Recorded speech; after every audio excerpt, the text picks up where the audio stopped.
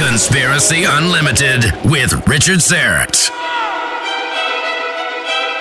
On this episode, a former pastor retreats into the woods of South Carolina and discovers the art of dowsing and the existence of subtle earth energies and other dimensions inhabited by intelligent beings. One time when I was down at the medicine wheel, meditating down there, I was just surrounded by these wise women who worked on my ankle and healed my ankle. I went down there with a cane and a cast, and I practically danced back home. And since then, about 2 years ago, I've never had an ankle problem since. Did you know you can now stream episodes of this podcast on your mobile device? All you need is my new Conspiracy Unlimited app. It's absolutely free, and it's available for both iOS and Android devices. If you're a Conspiracy Unlimited Plus member, pay attention. You can now stream premium content from your mobile device. My free Conspiracy Unlimited app for iOS and Android, available from the App Store and Google Play. Get yours today and start streaming Conspiracy Unlimited on your mobile device. Conspiracy Unlimited with Richard Syrett. Pursuing the truth wherever it leads. Exposing evil and corruption and the secret machinations of powerful elites.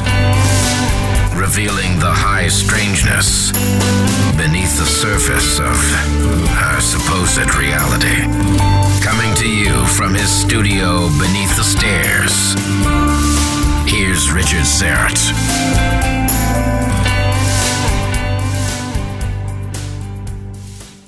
Welcome to your Friday, Black Friday. Happy shopping. I hope my American listeners had an enjoyable and safe Thanksgiving. I know for many of you it was not a typical Thanksgiving, maybe not a large gathering. Perhaps some of you spent it alone, which is truly heartbreaking, but no, I'm thinking about you. Let's hope things open up and get back to normal by Christmas. Jim Willis is here to discuss his incredible spiritual journey after a 40-year career spent as a Christian pastor. He's here to talk about dowsing, unseen worlds and dimensions, subtle energies, and more. After graduating from the Eastman School of Music, Jim was a high school band and orchestra teacher during the day, a symphony trombonist on the weekends, a jazz musician at night, and a choral conductor on Sunday mornings, before earning his master's degree in religion and entering the Protestant ministry for 40 years. He is the author of 13 books on spirituality and lost civilizations. He served as an adjunct college professor in the fields of world religions and instrumental music while working part-time as a carpenter. He's the host of his own Drive Time radio show, an arts council director, and guest lecturer, speaking about topics ranging from historical studies to contemporary spirituality. His teaching career produced both the comprehensive one-volume Encyclopedia of Religion, the Religion Book, and Armageddon Now, which was written with his wife Barbara. Concern for spiritual growth in contemporary society prompted his book Faith, Trust, and Belief, while his love for long-distance bicycling led him to make several cross-country bike trips and inspired his biking trilogy Journey Home, Snapshots and Visions, and Savannah, a bicycle journey through time and space. Upon retirement, he was determined to confront the essential spirituality that has inspired humankind since the very beginnings of time. The result of this quest is chronicled in his books The Dragon Awakes, Rediscovering Earth Energy, Ancient Gods, and Supernatural Gods. His recent books include Lost Civilizations, The Quantum Akashic Field, Hidden History, Ancient Aliens and the Suppressed Origins of Civilization, and Censoring God, The Suppression of the Lost Books of the Bible and Other Scriptures, which will be released in April 2021. Jim Willis, welcome to Conspiracy Unlimited. How are you? I'm real good, Richard. I hope you're keeping safe and looking forward to a good, by the time we do this, it'll be after. I hope you had a good Thanksgiving. You know, I'm up here in Canada, and I didn't realize that. Yeah, we have, there are two, as I see it, two fundamental differences between Americans and Canadians. Number one, you have your Thanksgiving in November. We have ours in October. The second one is, and this is important, you buy your milk in jugs. We buy our milk in bags, if you can believe it. Now, I didn't know that, and I've spent quite a bit of time in Canada, and I didn't realize that. There you go. So these are irreconcilable differences. I don't know how it is we get along. Where are you in Canada? Just north of Toronto in Old Thornhill, a little village. Oh, yeah, some nice country there. Yes. Nice country. I've done some bicycling through Ontario, and done a lot of traveling up in somewhere around your neck of the woods, in around Toronto and that. So we might have even passed each other without knowing it. Two ships, indeed. I want to go back to one of your previous books 3 years ago, Supernatural Gods, and you talk about black holes and dark energy and dark matter, and the idea here, the upshot is that so much of the universe is unknown. 68% is dark energy, and dark matter is another 27%, so that leaves about 5% that we can actually see, matter that's normal and visible. Yeah. So what do you think that other 95% is exactly? Oh, a great mystery. A great mystery. That 95% is why I moved to the woods of South Carolina 11 years ago. I had been a Christian minister for 40 years. And when I first got into the ministry, my thought was, as we all think, we're going to be involved in this religious community, this spiritual community, and we're going to be involved in spiritual growth and like-minded people. And after you get out of school and after you get into your first church and everything, you realize it's just not like that at all. It's like any other job in a lot of ways as a minister. You're kind of the CEO of a church, and you've got committee meetings, and you've got politics to deal with and personalities to deal with, and you're always thinking about what comes next. And pretty soon 40 years goes by and you wonder what happened. So when it came time for me to retire 11 years ago, my wife and I retired up here to the woods with an agenda. We decided we wanted to really wrestle with the spirituality that I had been preaching and teaching about. I was I also taught world religions, various world religions, a comparative religion class in college, at the college level. And I had been talking and preaching and teaching about all this stuff. But when we came up here, we wanted to go on retreat for a year. We wanted to, in effect, wrestle with God. We wanted to experience that spiritual reality. And I came up here with a prayer, really, on my lips, the same prayer that in the Old Testament Jacob had when he was wrestling with God. He said, "I will not let you go until you bless me." And lo and behold, the prayer was answered, but not at all within the confines of Christianity. Probably it wouldn't have worked with me. It was too much of a habit, so to speak. And I discovered the spiritual that I was looking for, but I discovered in a form, in a package that was probably much closer to what we would today call paganism, shamanism, than I ever had thought. So we came up here for 1 year for a spiritual retreat. That was 11 years ago, and we're still going strong. And it was up here in the quiet of the woods when I was able to finally slow my life down and calm things down and find a peace and spend hours, not just minutes here or there, but hours in meditation and in contemplation and in just sitting out with my back against a tree, just experiencing. It was there that I think I began to finally find that 95% that we were talking about. It's very real, and through dowsing, I came to understand that we can be in touch with it much bigger than we could possibly expect. 95% of infinity is pretty big, and when we begin to contact it for the first time and discover the real spirituality, the essence of who we are, and find that it's out there, and we discover a landscape. With me, it was through not only dowsing, but out-of-body experiences. We discover a landscape that mystics and gurus and rishis have been exploring for thousands of years. And the thing that I find exciting about living in this day and age is that landscape was just discovered within the last 100 years by scientists. They didn't discover it through intuition. They discovered it through mathematics. They called it quantum physics. And they discovered that as they started playing with quantum physics and discovered a universe totally separate from ours, totally out there. I call it the place of the supernatural gods, which is where the book came from. We discover that it's full of life, and it's full of insight and full of probabilities and possibilities, and there's just no end to it. It's been quite a ride for 11 years. What does dowsing have to do with that other 95% of the unknown universe? You know, it's a strange thing. When I came out here to the woods, I had seen a couple of dowsers try to find water, but that was all that I thought. I thought it was dowsing was just a method of trying to find water.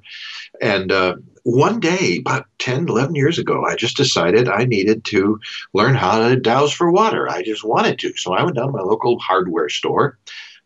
Believe it or not, they didn't have any dowsing rods, but they did have copper rods, copper tubing, and then I got it in the thickest gauge I could, cut it into about 19-inch sections, came back and bent it in the shape of a letter L, which is why they're called L rods. And you put one in each hand, and you point them forward, and you find that sense of balance where they can move without you moving them. And I went out to find water, and I struck out totally, couldn't find a thing. And I was discouraged, so I came back into my house again. I did what we all did when we strike out. We go on the internet, right? We start to do some research, and I found something there about dowsing for earth energy. And that's what got me going, because after reading a couple of articles and seeing a couple of videos done by a man who became a mentor, even though I've never met him personally, although I have met his wife, he's passed away now, Hamish Miller, the great granddaddy of all British dowsers. And he was talking about dowsing for earth energy. I went out in the front yard and took the step probably that has changed my life more than anything I've ever done. I stepped across this earth energy, the line of earth energy. It turned out to be a ley line, 84 inches wide. I have since dowsed it out. It's just a stream of energy with two definite banks. I come up to it from one side, and the dowsing rods cross. I go cross it to the other side and come back on the other side of the stream, and they cross again. I can stand in the middle, and I can say which way is the energy coming from, and both rods will point to the direction that's coming from, and then which way is it going, and they'll turn and point away. And I wanted to find out how this worked, or what was going on, and I discovered that our bodies are experiencing this energy all the time. It's all around us. We experience a very narrow band of energy that in terms of light, for instance, we can see the red, orange, yellow, green, blue, indigo, and violet. But we know that above that and below that, there's all kinds of light waves that we can't see, we don't experience. That doesn't mean they're not there. They're going through us all the time. But these dowsing rods can experience that energy, and if you focus in on certain kinds of energy and try to eliminate all the rest from your thinking, the dowsing rods become like rabbit ears on the old televisions. You know, when you got the first black and white television, for those of you old enough to remember that, you had a little television sitting up there and had these rabbit ears on top, and you could pick the rabbit ears up and walk around the room a little bit. And you discovered that when you hit a certain spot in the room or held them a certain way, all of a sudden the picture cleared up. When you moved off, the picture got fuzzy again. And it was the first time in your life you probably ever really realized that you were walking through a field of television waves. They were there all along, but your body didn't know it. The rabbit ears, the antenna, they picked it up and they knew it. And so they would, and you could see the results right in front of you on the TV. And I think that's what dowsing rods are. This earth energy is even from other dimensions, whether it's electromagnetic, whether it's a quantum entanglement that we don't understand yet totally, whatever it is, we're experiencing it all the time. And these dowsing rods, there's nothing magic about them. The energy itself doesn't move the rods. But what the rods do is, as you focus, it's a kind of a focused meditation, a guided meditation.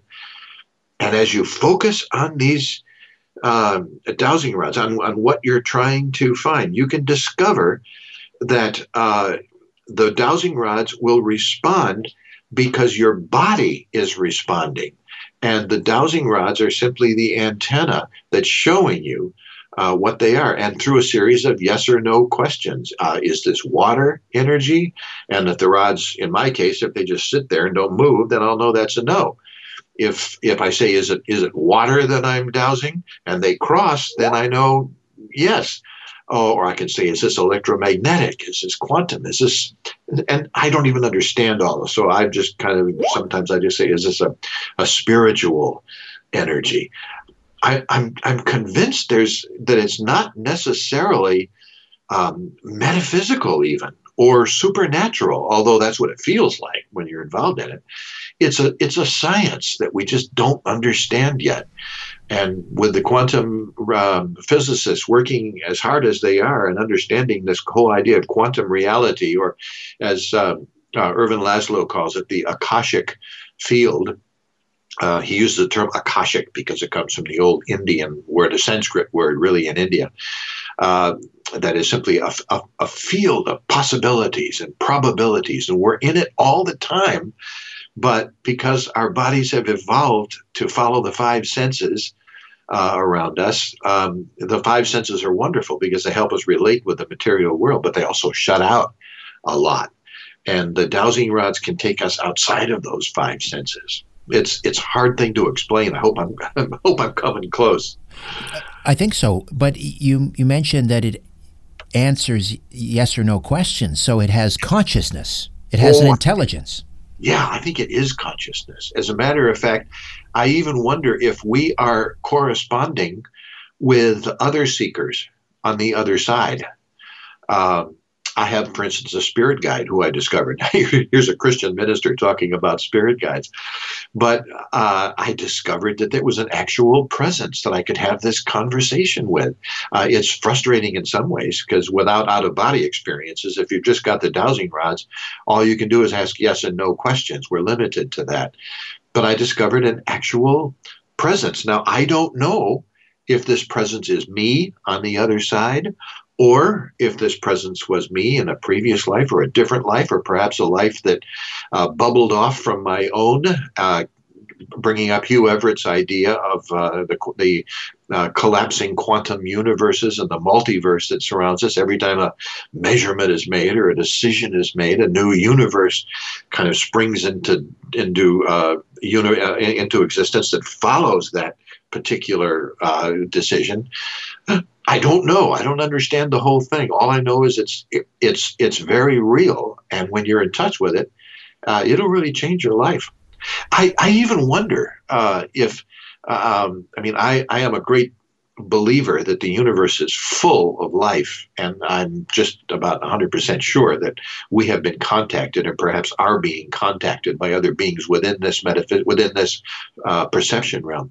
But I even wonder if some of the alien encounters that we've experienced have to do with beings that we are in touch with, not necessarily from this universe, but perhaps a parallel universe that's close, and they have learned how to make the transition through, as we can make the transition through in out-of-body experiences.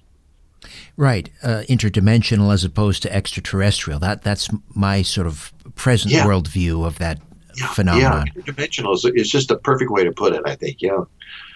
This energy, do you think it corresponds to what some people have referred to as the ether? Language is tough because our language is a human invention that we have discovered, that we have invented to try to describe things within our own perception realm, that area within our fivefold senses, a fence that surrounds us. So I think ether is probably a very good word, but I'm sure that other people have used it in other ways. And so I think I try to be careful and not use a particular word because I know what I mean by it, but I'm not sure what they mean by it. Kind of like the word God. I'm not even comfortable using the word God anymore because although it's a perfectly adequate word for me to explain what I'm seeing, other people have a much more narrow in a picture of it, of the word than I do. But yeah, I think as long as we understand what we're saying by ether, that's probably a good way of saying it. So this is obviously this is a subtle energy. Yeah. It can't be measured by any known scientific equipment, I guess, as far as I know, and yet it is detectable to these copper rods. Yeah. What do you imagine we might be able to do with it once we can measure it and maybe tap into it, if that's possible? Well, to be honest, I think that other civilizations in the past have perhaps done this, and they've done all kinds of wonderful things with them. I think they gave them a technology that was totally different than ours, that we simply don't understand. I visited the pyramids, for instance.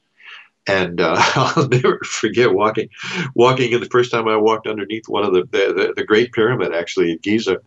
There was a small group of us, and you can't go in there without a guide. And so they had assigned us a traditional Egyptian archaeologist who was our guide.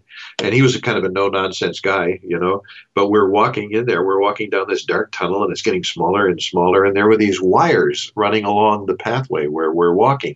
And the purpose of the wires was to power the lights that were in there so we could see what we were doing, where we were going. And it occurred to me about, halfway into the Great Pyramid, it occurred to me, how did they do this? How did they get in here in the past? They must have had torches. So I looked up at the ceiling and I looked at the walls, and there was no soot or anything like that. So it wasn't through torches. So I asked the guide in front of me on our way into the main chamber there, and I said, how do you suppose they found their way in here without torches, because there's no soot or anything? And the guide, he actually turned away from me, shook his head, walked away, and he said, well, they must have had a light source. And that was it. I have no doubt that there have been civilizations in the past that have discovered how to tap this energy. And I think it's such a powerful energy that probably what happened to them is what could very easily happen to us, except that we discovered nuclear energy. Now, we know for a fact that nuclear energy could destroy us, could destroy life as we know it on this planet for 1,000 years or more. And we know that it's possible, especially those of us who grew up during the Cold War. We're taught beyond the shadow of a doubt that the whole idea of mutual assured destruction and peace was that we can kill them 15 times and they can kill us only 13 times, so we win. I had no doubt that some societies handled this power, and maybe they couldn't handle it. Maybe it was too strong for them. Maybe, just like us, their reach exceeded their grasp. Their technology exceeded their ethical responsibility. Just because you can do something doesn't mean you necessarily should do it. And I don't know. I know right away that if some scientist were to have some kind of a breakthrough and said, this earth energy that's all around us, we know how to utilize it, I'm sure that the first people who would grab hold of it would be the military. They'd want to use it for military purposes. That's just the way we think. And it's a tragedy. So when you say, could we harness it? Yeah, I think we could, and I think we will. And the whole point is going to be, the whole key to the whole thing is going to be, when we do, is our ethical and moral responsibility enough to help us use it wisely? Sometimes I really worry that not yet. Are these energy fields, are they related to ley lines or dragon lines, where we often find these ancient monuments, pyramids, Stonehenge, etc.? Yeah, they are. Ley lines, the definition, and people aren't using really the word ley lines too much anymore, but they're using energy lines. But I like the word ley line. Ley lines are usually straight rivers of energy, but like any river, it gathers tributaries that swirl around it, and these energy lines spiral around the main line. And I think where they cross, where there are vortexes of energy, just like when two rivers come together, there's a vortex of energy. Where they cross is a very powerful place. And I think many of the ancients built their megalithic monuments at these places where the vortex was, because they experienced it and they wanted to amplify it.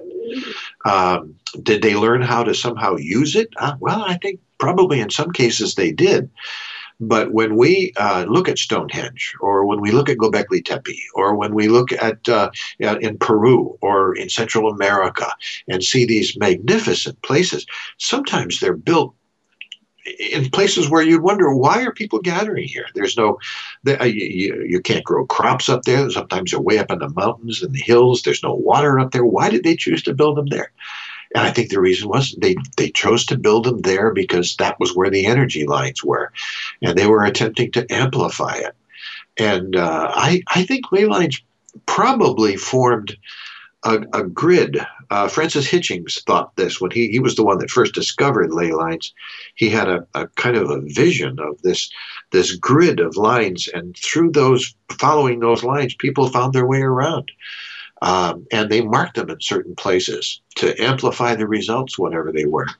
It's funny, as a Christian minister, I now read the Bible totally different than I did before, but I go back into the Old Testament especially, and I find all kinds of references to dowsing and all kinds of references to straight energy grids and ways of experiencing the world.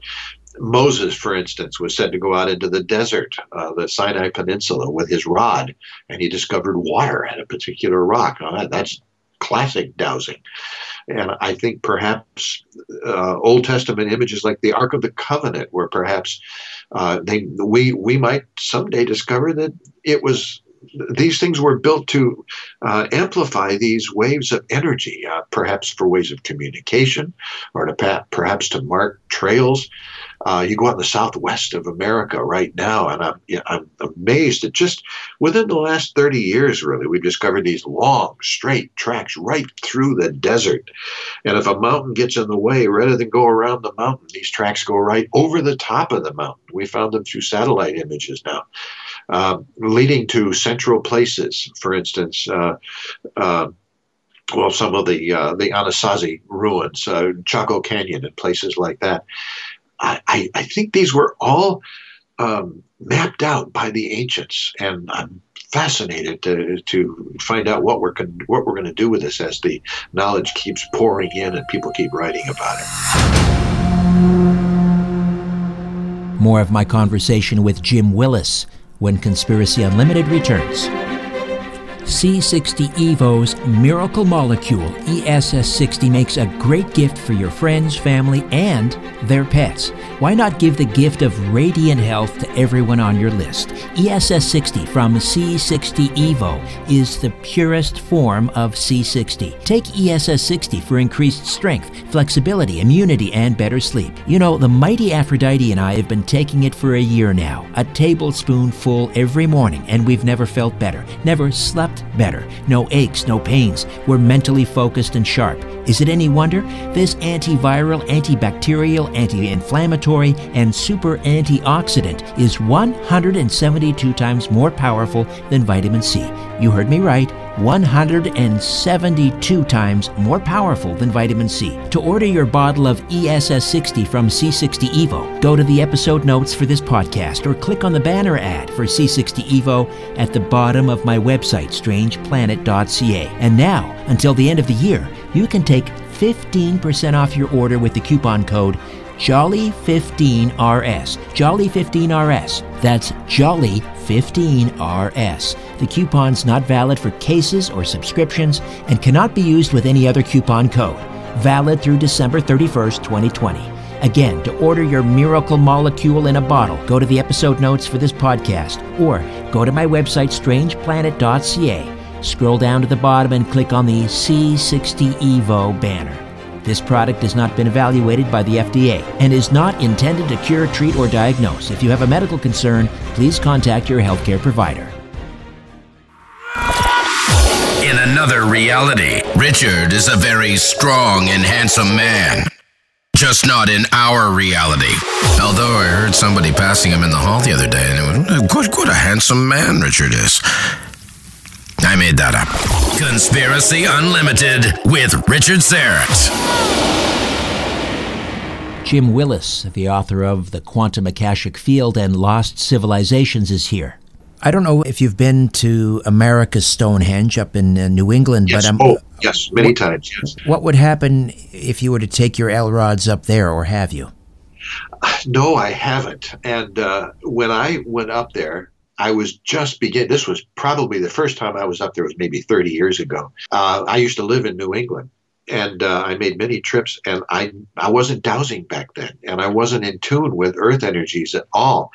About a year ago, I did a radio program with the man who runs the America Stonehenge now.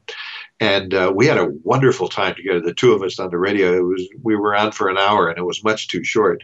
And he's invited me to come back up and bring my rods, my dowsing rods with me. And I just haven't been able to get up there. I'm down in South Carolina now, so it's a major trip. But he's issued me an open invitation, and I hope I can go. And next time I go up there, I will certainly take my dowsing rods with me. How are these earth energies connected to the Akashic Field? You mentioned the Akashic Field, or the Akashic Record, which is supposedly a repository of every spoken word, every thought man has ever made. What's the connection?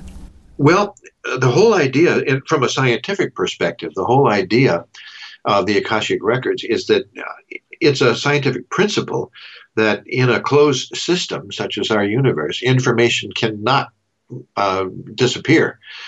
It can change forms, but it can't escape a closed system. So my concept of the Akashic Records is that because we come out of the Akashic field, because it's one of the places we come through, so to speak, when we leave the source and begin to come and travel out here, and our energy gets transferred into mass, and we become material beings out here on the edge, as I like to call it. And the Akashic Field is one of those fields we go through. It's a field of infinite possibility and probability. And I think that every single bit of information, and by bit of information, I mean every word, every thought, every deed, every decision, is somehow stored. Stephen Hawking believed this. He thought it was stored in black holes, if we could only learn how to translate it. And of course, the other great field that we come through when energy is changed to mass, and Einstein gave us the equation for it, energy equals mass times the speed of light squared.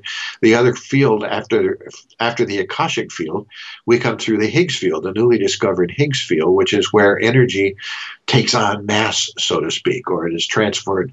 But when our energy is gone, when our body dies, when it comes time for our essence to come back to the source, I think everything that we have experienced here in this great school of life, we discover it is stored in the Akashic Record.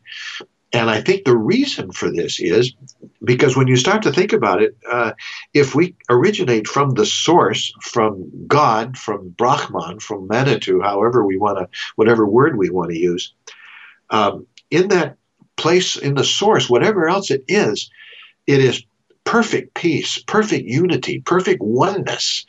And the only thing that can't be experienced in the source is individuality.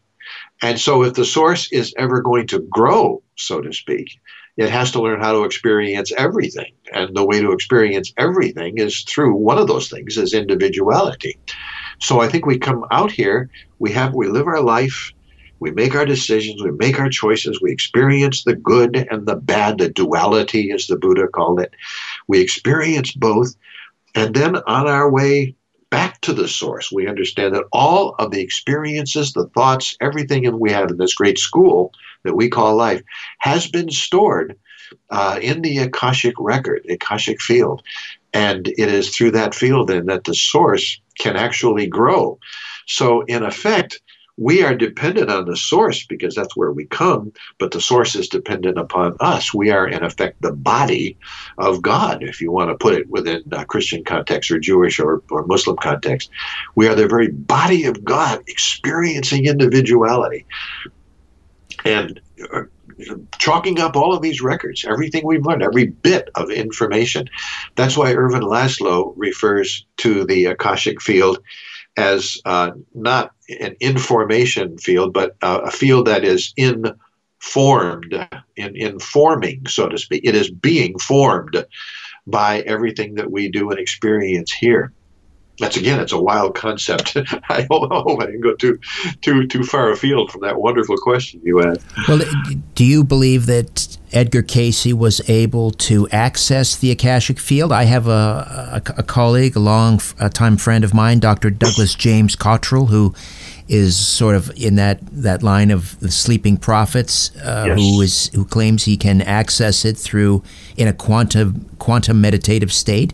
How does that work, do you think? How do they do that? Yeah, I think Edgar Cayce was a great example of one who had a tremendous interaction with the Akashic field, with that other field of reality. When Edgar Cayce talked about the quantum records, he called it God's Book of Life. And I think it's a wonderful term for it.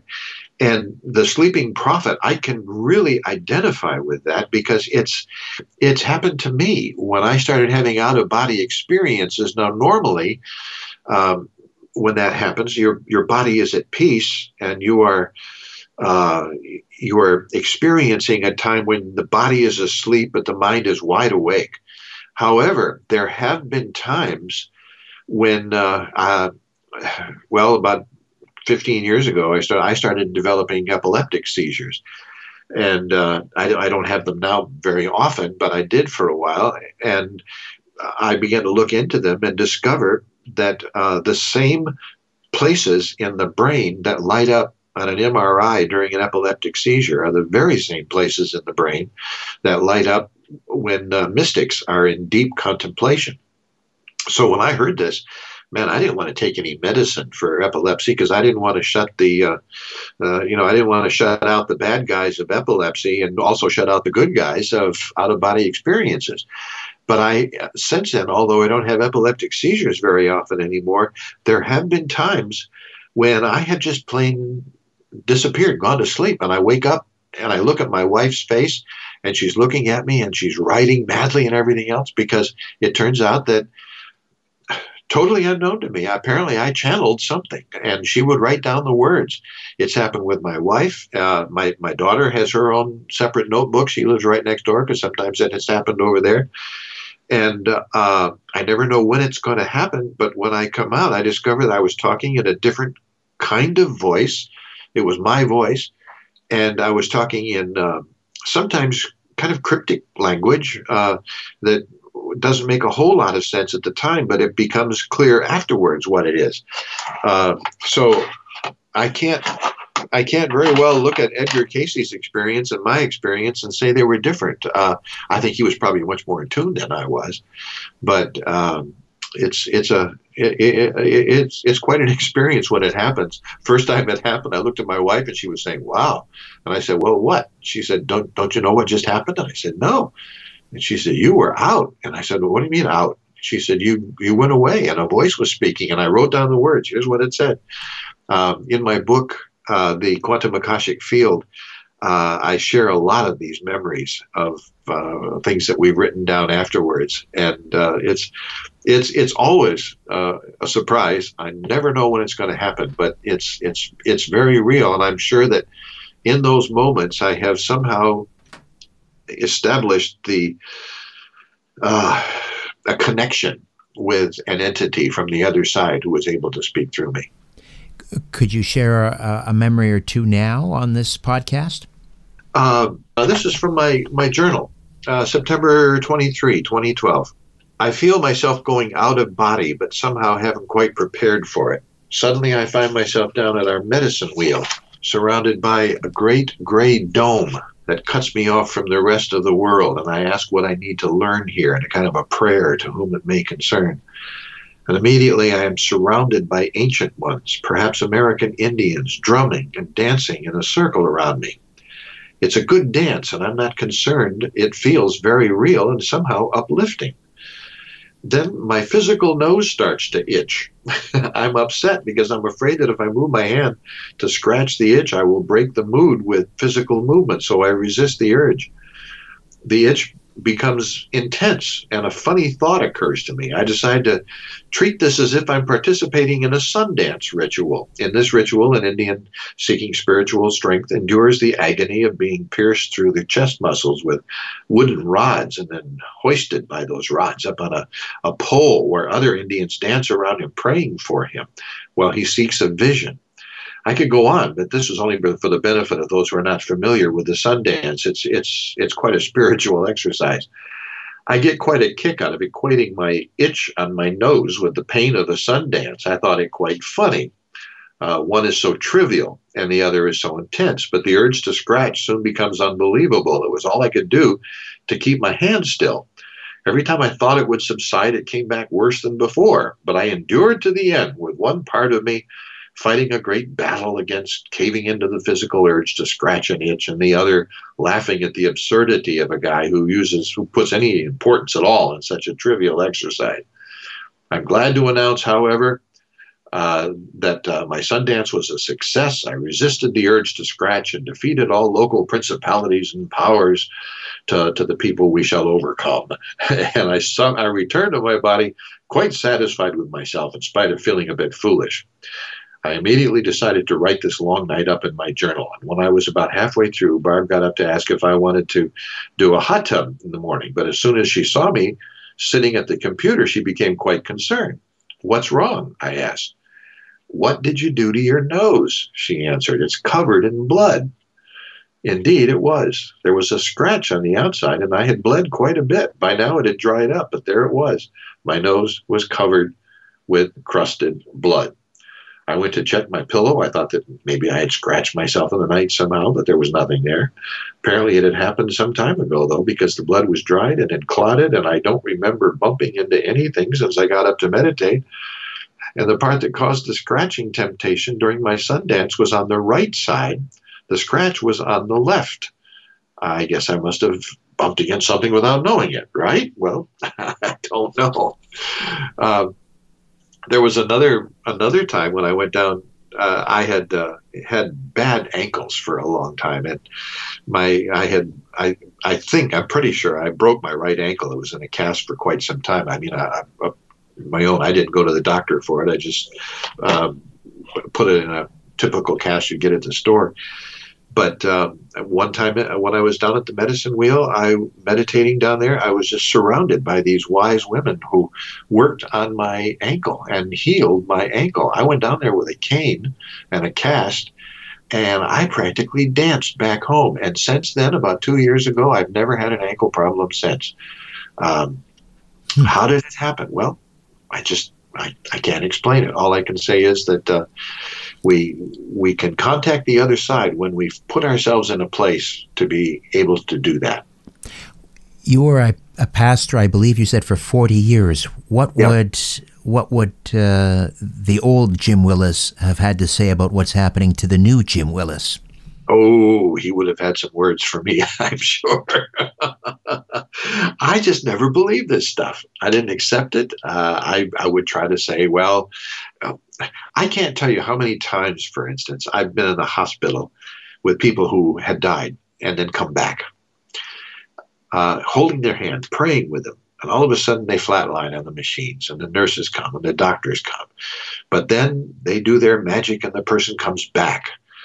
And they often come back with fantastic stories about seeing loved ones or seeing guardian spirits. And I never believed them. And I just kicked myself how much I could have learned if I realized that these people were actually, I thought it was just, could be explained away through biology or something in our minds or something like that. I wish that the old Jim Willis had been more open-minded and could have listened to those people, what I could have learned that could have saved me so much trouble. And I think it's important for all of us to learn it. Let me share another story why this stuff is so important. It's not just woo-woo magic, metaphysical, new age stuff like everybody says. Oh, it's interesting, but what is it? What purpose does it have? I got a call one time in the morning, about 3 o'clock in the morning. A good friend of mine was in the hospital, and he was asking for me. He wasn't expected to live through the night. And the nurse called me and said, I know it's in the middle of the night, Reverend Willis, but can you come? He's asking for you. He might not make it till morning. And I said, sure. So I got out of bed, got my clothes, drove through the night to the hospital, and I stood there. And when I walked in, he and I were friendly enough where I didn't have to beat around the bush like we always do today. We always seem to be pretending that death isn't real and it's somehow going to go away. And I just looked at him. I said, Brad, are you ready to go? And he burst into tears.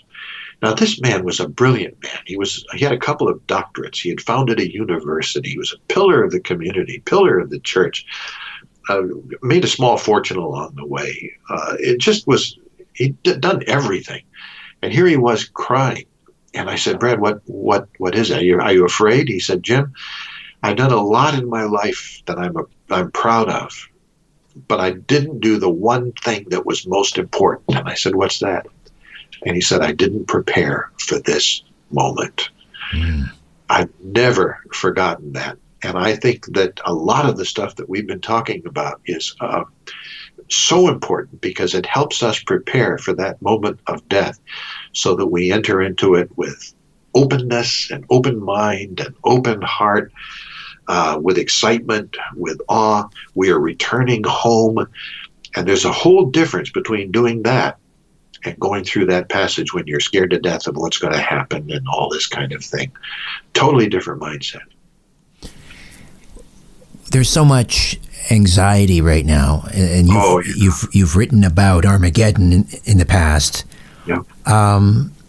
What's the next 5 years going to look like? Do you have any knowledge that's been imparted to you either from your guides or from the Akashic field? No, I haven't, and it wasn't for lack of trying. I have really tried. Either in my sense, in my case, it is being held back from me, or I'm not mature enough yet to be able to handle it. A couple of times I've had indications that something was going to happen, and then something happened, and I could probably say, well, maybe that was what they were talking about. This epidemic, for instance, is one thing. I had a vision of some kind of sorrow that was just sweeping over the earth, but I had no idea what it was.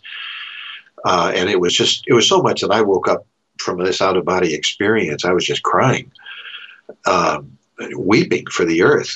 And for a long time, I didn't know what it was. I tried to say, well, maybe it's an environmental disaster. Maybe we're going to hit by a comet. Maybe we're going to become another lost civilization. But when the epidemic came, I began to suspect that maybe this was what it was. But it's real easy. Nostradamus did this all the time. To put down a prophecy and then have everybody, after the prophecy comes to fulfillment, afterwards they say, oh, that's what he meant. But when you say it, sometimes you just don't know. So in answer to your question, I sure wish I did know, but I just don't. Well, are you positive? Are you pessimistic? Oh, that's interesting. Wow. Honestly, if I had to say one thing or another, I'd say I'm pessimistic. And I never thought about that before. Thank you for asking that question. Is that in itself a sense of what I'm sensing? I don't know, but I'm pretty pessimistic. I try to be positive. I try to think that we're on the cusp of a great breakthrough, and I think it's possible. There are a lot of people, I'm sure, that listen to your show, and that a lot of people around the world that I've met, a good community of people who are really looking forward to spiritual enlightenment and reaching that critical mass where there are enough people seeking spiritual enlightenment on this earth where we can change the human race. There's a lot of people believe that. Unfortunately, for everyone I know that like that, I can probably name 10 or 12 that are not that way at all. So I don't want to give anybody the idea that I'm making a prophecy here, because I'm not. But yeah, I'm pretty pessimistic. And I hadn't thought about it until you asked the question. I appreciate that. I really do. Well, do you, after, I guess, not walking away necessarily from your faith, but you've been transformed in some way, do you still believe in good versus evil, light versus darkness? Yeah, I think we live in a world of duality, and here I think the Buddha was on the right track.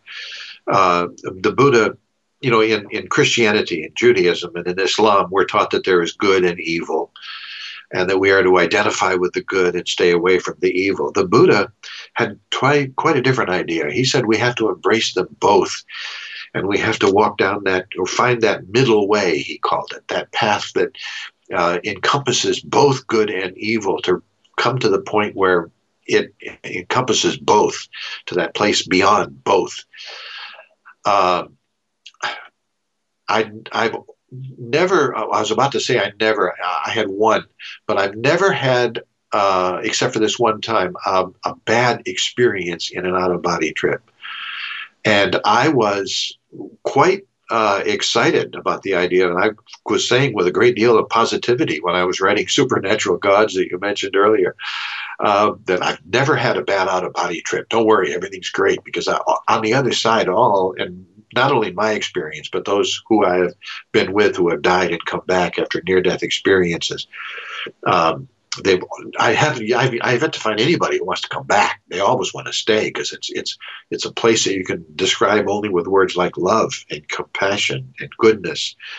And yet, I do believe that there is also in this world, this material world in which we live, a very evil reality too, that we have to be on guard. Does it exist in other dimensions? Probably. I don't believe in the Christian idea of heaven and hell that we talked about. I think those are just simply constructs. I think heaven is much different than we can imagine, and I don't believe in a hell where a good God is supposedly to torture you to death and fire forever. I don't believe that at all.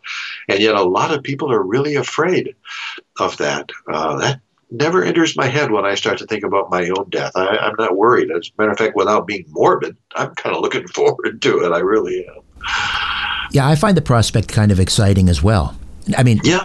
I don't plan on getting my ticket right now, but the idea of that journey, I do find kind of exhilarating. Yeah, exciting. It is a journey, and it definitely goes on. I think anybody who still is teaching us that consciousness exists only in the brain, or it's a product of the brain, I think they're way off the base. I think the brain is a receiver of consciousness. It's not a generator, kind of like a radio that gets radio signals and plays them. And so that journey back into consciousness, do we live after death? Oh, I'm sure of it. We rejoin consciousness in a way that we probably can't even comprehend right now. Hidden History, The Quantum Akashic Field, Lost Civilization, Supernatural Gods, Ancient Gods. You've got a new one coming out called Censoring God, yes. The History of the Lost Books. Just give us a quick, summary of Censoring God. That's going to come out on April 1st. And it's the story of the books that didn't make the Bible. We like to think that in Christian circles, and especially in Islamic circles and in Orthodox Jewish circles, we like to think the Bible comes to us straight from God. But all of that, the wisdom that we read there, is censored by a committee. It was put together in every case by committee. And Censoring God begins to examine the books that were, for one reason or another, rejected. And I try to not only discover what those books are, but what those books said that caused them to be rejected, that might have changed the Bible as we know it totally. So that's available in April. And the other books, how do we get a copy of those, Jim? Probably the easiest way. Well, of course, they're all on Amazon, or the publishers, which is either Findhorn Intertraditions Press for Quantum Akashic Field, and then most of my other books have been published by Visible Ink Press out of Detroit. But probably the easiest way to do it is just go to my website, which is www.jimwillis.net. And that gives you all my other social media numbers, my Facebook page, and I have a YouTube page. Matter of fact, we were talking about dowsing.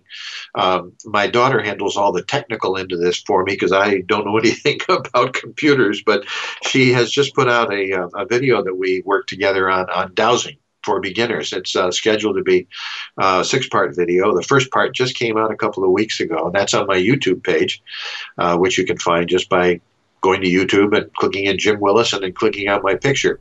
And you'll find that whole thing about dowsing. And there's a lot of other different YouTube things there about the order of religion and where it came from and everything else. But if you go to www.jimwillis.net, all the information, all the books are there. You can order them right off the webpage and go from there. And I will link up to all of those in the episode notes for this podcast. Jim, great meeting you. Thank you for hanging out. Thank you. Really appreciate it. Thank you for having me on. Okay, before I dim the lights in my little studio beneath the stairs, I'll be back in a few moments to tell you a little bit about an upcoming episode. It's time for another visit from Colleen Forgas, the manager of our Strange Planet Full Script Dispensary. Hey, Colleen, welcome once again. Hello, Richard. We are living in very stressful times. I don't need to tell you that. What do we have at the Strange Planet Full Script Dispensary to help people manage their stress and remain calm? Boy, that's so true, Richard. There's a product called Stress Calm PX by Restorative Formulations. And this is a product with a lot of botanical ingredients. It has lavender, lemon balm, ashwagandha, and poppy. And it's designed to naturally help us stay calmer and also to help with sleep. I think those are all some things that we could be using some help with these days. And how often do you take it? This one is something that you would take twice a day, 1 or 2 capsules a day, not exceeding 4 in a 24-hour period. Stress Calm PX, and that's available at our Strange Planet Full Script Dispensary. Just go to strangeplanet.ca and click on the Full Script button. Don't forget, all subscribers get 10% off and free delivery on all orders over $50. Talk again soon, Colleen. Very good. Thanks, Richard. These products have not been evaluated by the FDA and are not intended to treat, diagnose, or cure. If you have a medical concern, please consult your healthcare provider.